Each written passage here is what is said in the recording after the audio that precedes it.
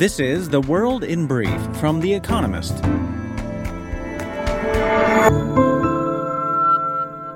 Our top stories. America's Core Consumer Price Index, a measure of inflation excluding food and energy costs, rose by just 0.2% in November, its second straight month at a subdued level. On Wednesday, the Federal Reserve is expected to raise interest rates by just 0.5 percentage points after four consecutive rises of 0.75 percentage points. Markets in Europe and America rose on the inflation news. Federal prosecutors in New York charged Sam Bankman-Fried, the former boss of FTX, with 8 crimes, including wire fraud and money laundering. Those add to civil fraud charges by America's Securities and Exchange Commission. At a congressional hearing, John J. Ray III, the new boss of the crypto exchange, said his predecessor presided over, quote, old-fashioned embezzlement. Mr. Bankman-Fried was arrested on Monday in the Bahamas. China withdrew its state-mandated itinerary code app that tracked people traveling to areas with high rates of COVID-19. It is the latest sign that the authorities are loosening draconian lockdown restrictions after protests erupted against them 2 weeks ago. The app's removal comes ahead of Chinese New Year holidays next month, when millions travel across the country to be with their families. Members of the European Parliament voted to strip Eva Kaili of her role as one of the body's 14 vice presidents.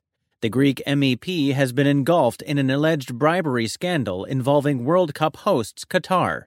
Greek authorities have frozen assets belonging to her and her family, and she has also been expelled from her political party in Greece. She and Qatar deny any wrongdoing. The largest strikes in Britain for a decade caused the loss of 417,000 working hours during October, according to the Office for National Statistics. Around 1 million hours are expected to be lost in December as rail workers, postal workers, nurses, and teachers demand better pay and conditions. Inflation and soaring energy costs have created a cost of living crisis in the country. The EU reached a tentative agreement to tax imports produced by countries with looser emissions standards than those of the bloc. The tariff, which has not been finalized, will probably be implemented starting next October. It has provoked pushback from some of the EU's trade partners while inspiring others, such as Britain and Canada, to consider similar steps. Football World Cup. Argentina beat Croatia 3-0 to advance to the final, giving Lionel Messi a shot at taking home the World Cup trophy, a piece of silverware that has so far eluded him. Argentina will play the winner of tomorrow's match between France and Morocco.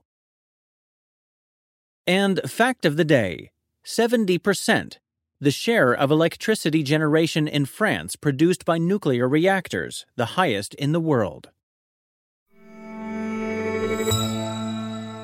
And now here's a deeper look at the day ahead. The Fed downshifts to a slower rate rise.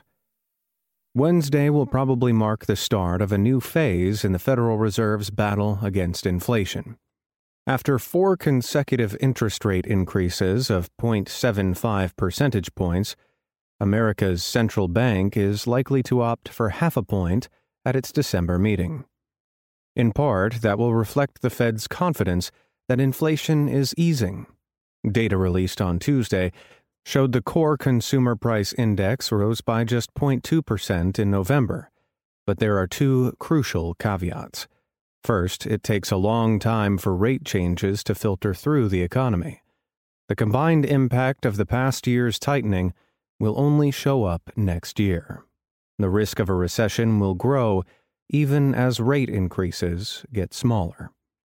Second, the Fed has been at pains to insist that it will keep rates elevated for as long as it needed to bring inflation to heel. A slowdown in rate increases does not equate to an easing of monetary policy. A crackdown in Bangladesh. On Wednesday, Bangladesh will mark the anniversary of the murder by a militia controlled by the Pakistani army of intellectuals just before the end of the War of Independence in 1971. The shadow of that conflict looms large in Bangladesh.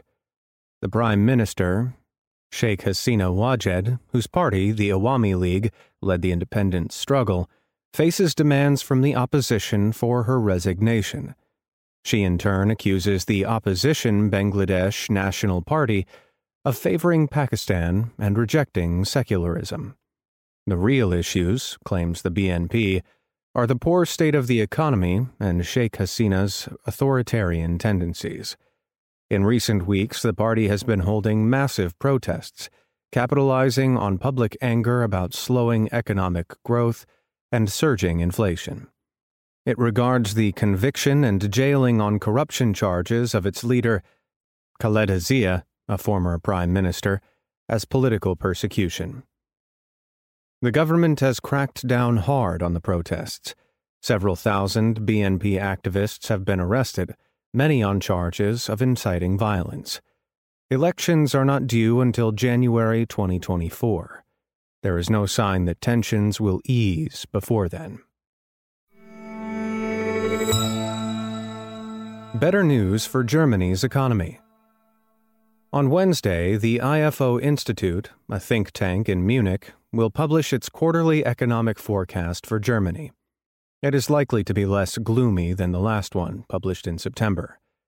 The morale of German business was better than expected in November, according to a separate survey conducted by IFO. Firms are heartened by signs that an impending recession may be less severe than earlier forecasts. Germany has filled all of its storage facilities for natural gas, even though no Russian gas has arrived since September, easing panic about soaring energy costs. And the economy grew, rather unexpectedly, by 0.4% in the third quarter. The rate of inflation may have already peaked, which should mean that, after a steep fall, households' real incomes can rise again. Germany's politicians will hope that increased consumer spending will provide the motor of recovery in the second half of next year. But they cannot be complacent. Energy shortages and high prices could return next winter. Travel operators hope for a happier 2023. As Europe shivers through a cold snap, travel operators will hope that winter-weary consumers book big plans for next summer. After 3 years of pandemic restrictions and labor shortages, the industry is trying to return to normal. An early test of progress comes on Wednesday, when TUI, a German travel operator, reports its latest results. Investors expect the past quarter's sales to be back to pre-pandemic levels, and for the company to turn its first profit for the first time since then. TUI says it is optimistic about the year ahead, noting that early bookings for next summer are up on last year. But high inflation and rising interest rates mean less spending money and could yet stem the flow of bookings. And a group of more than 500 British holidaymakers are suing the company after an outbreak of gastric illness spoiled their summer getaways this year. Uncertainty still clouds the skies. One step closer to controlled fusion power. America's Energy Secretary, Jennifer Granholm, announced on Tuesday that the country's National Ignition Facility, NIF, had lived up to the I in its name by achieving ignition. The stuff ignited was some pellets of a frozen mixture of deuterium and tritium, isotopes of hydrogen.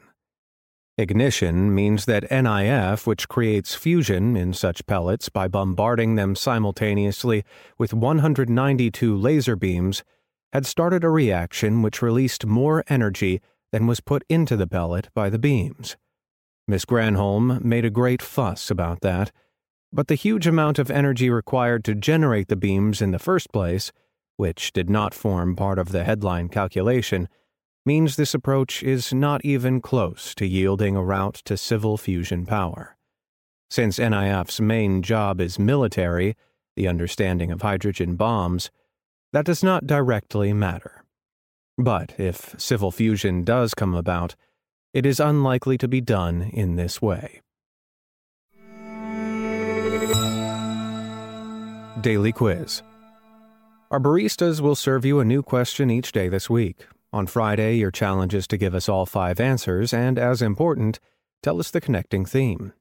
Email your responses and include mention of your home city and country by 1700 GMT on Friday to quizespresso@economist.com.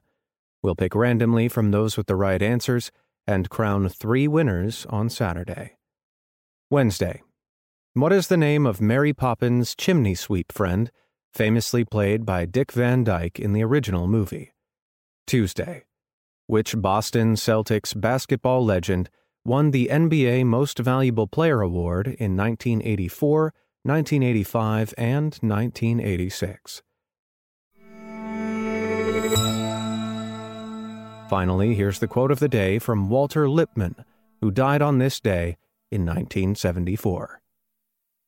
Where all think alike, no one thinks very much.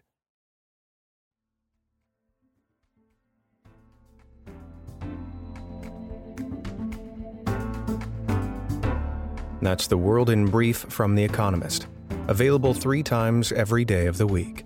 You can also hear interviews and analysis from our journalists, including our current affairs podcast, The Intelligence, on your podcast app.